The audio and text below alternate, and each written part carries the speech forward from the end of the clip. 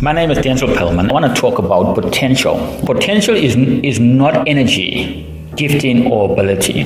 Potential is dormant. Did you ever hear the statement that he or she has potential? That he or she is going to do great things one day? I am sure you have, and I'm almost certain to 80% chance that you might have used that statement on someone. Life is not about having potential and not doing anything about it. Life is about acting out on that potential to make it a reality. It's all good to receive the compliment now and again that you have potential. It gives you a temporary encouragement that you have more to offer. And bear in mind, I'm saying it's a temporary encouragement. Because after that encouragement, 2 or 3 minutes later down the line, maybe an hour, you had forgotten about it. But I don't want you just to forget it. I want you to realize that somebody out there, outside of you, recognizes that you have potential. But if you only live for the compliment, then you fall short of the more. And because I'm saying more, there's more out there. There's more that you can offer the world, and it's inside of you, if only you can take the time to realize it. Throughout life, there will always be people telling you that you have potential and that great things are in store for you. The problem with that is that you have been hearing it for far too long and never acted on it. You have never realized it. It's time you begin to put action to what people are saying about you. It's time to stop having potential, and it's time to realize and manifest that potential. Your manifestation of what you believe you have. I grew up where things were not always what I would accept as normal.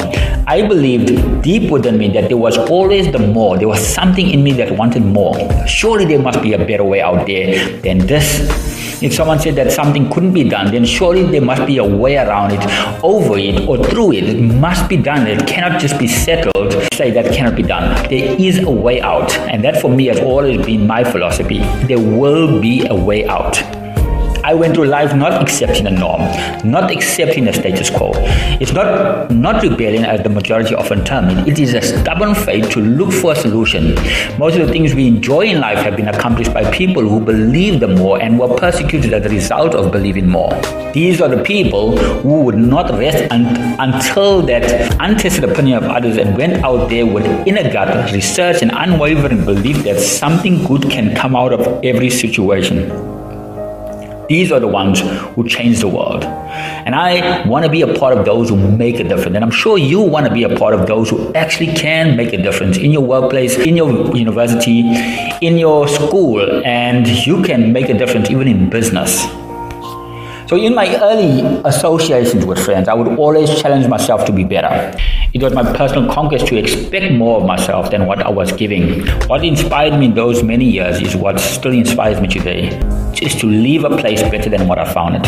I always felt that, hey, if he can achieve that good mark or she can achieve that good mark in maths, I'm surely there's something in me that can achieve it. I need to apply more to that book, that study, because I know that the teacher all taught us the same thing. We all sat in front of the same teacher, teaching us the same concept. So surely there's something I'm missing. So I would go back and try to discover what is missing, improve, and so that the next time I'm number one. And constantly there was an improvement. And that was competition, which was good at the time, but it really gave me a drive to want to learn and want to improve and not just accept the status quo. So having a mind like this did not come without its fair share of criticism. I have been misunderstood, told that I was a dreamer. I was told that I would not amount to anything. I have been ousted by groups. I was told I was different and even rebellious. I was confronted and told to stick with the rules. In all this, I've had to pick myself off the ground where people have tried to put me. And years later, I have realized that it was more because I challenged them to be different that actually sparked the remarks. There will always be people telling you what to do and how to do it. There will always be people telling you that things cannot be done that way or a certain way. Maybe you have become one of them. Maybe because life has struck you so many times in the face and you have failed countless times that you have given in. I want to encourage you that it is not over, that you can still go back and pick up that task, and you can still go back and do research and find out how to do it better. you can pick that idea up again. You can pick up your dream again and change your associations. Sometimes the people we associate ourselves with limit us. They limit us by their thinking and a belief about life. You cannot achieve in an environment where people are constantly pushing you down, bringing you to their way of thinking and their way of life. You need to reach out and become better. You need to realize that, hey, what I'm feeling inside does not match the group that I am with. I need to find the people that are actually doing what I'm doing and align yourself up. You need to be congruent on every area with your thinking, with your actions, and where you're going. You need to be congruent. You need to align yourself.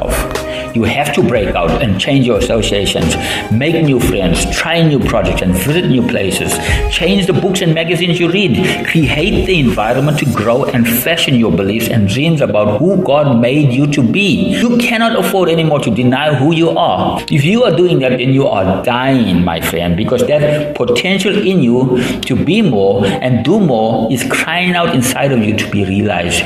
You got to create that computer program that others are saying it's impossible. You have to write that book simply because you believe you are called to write.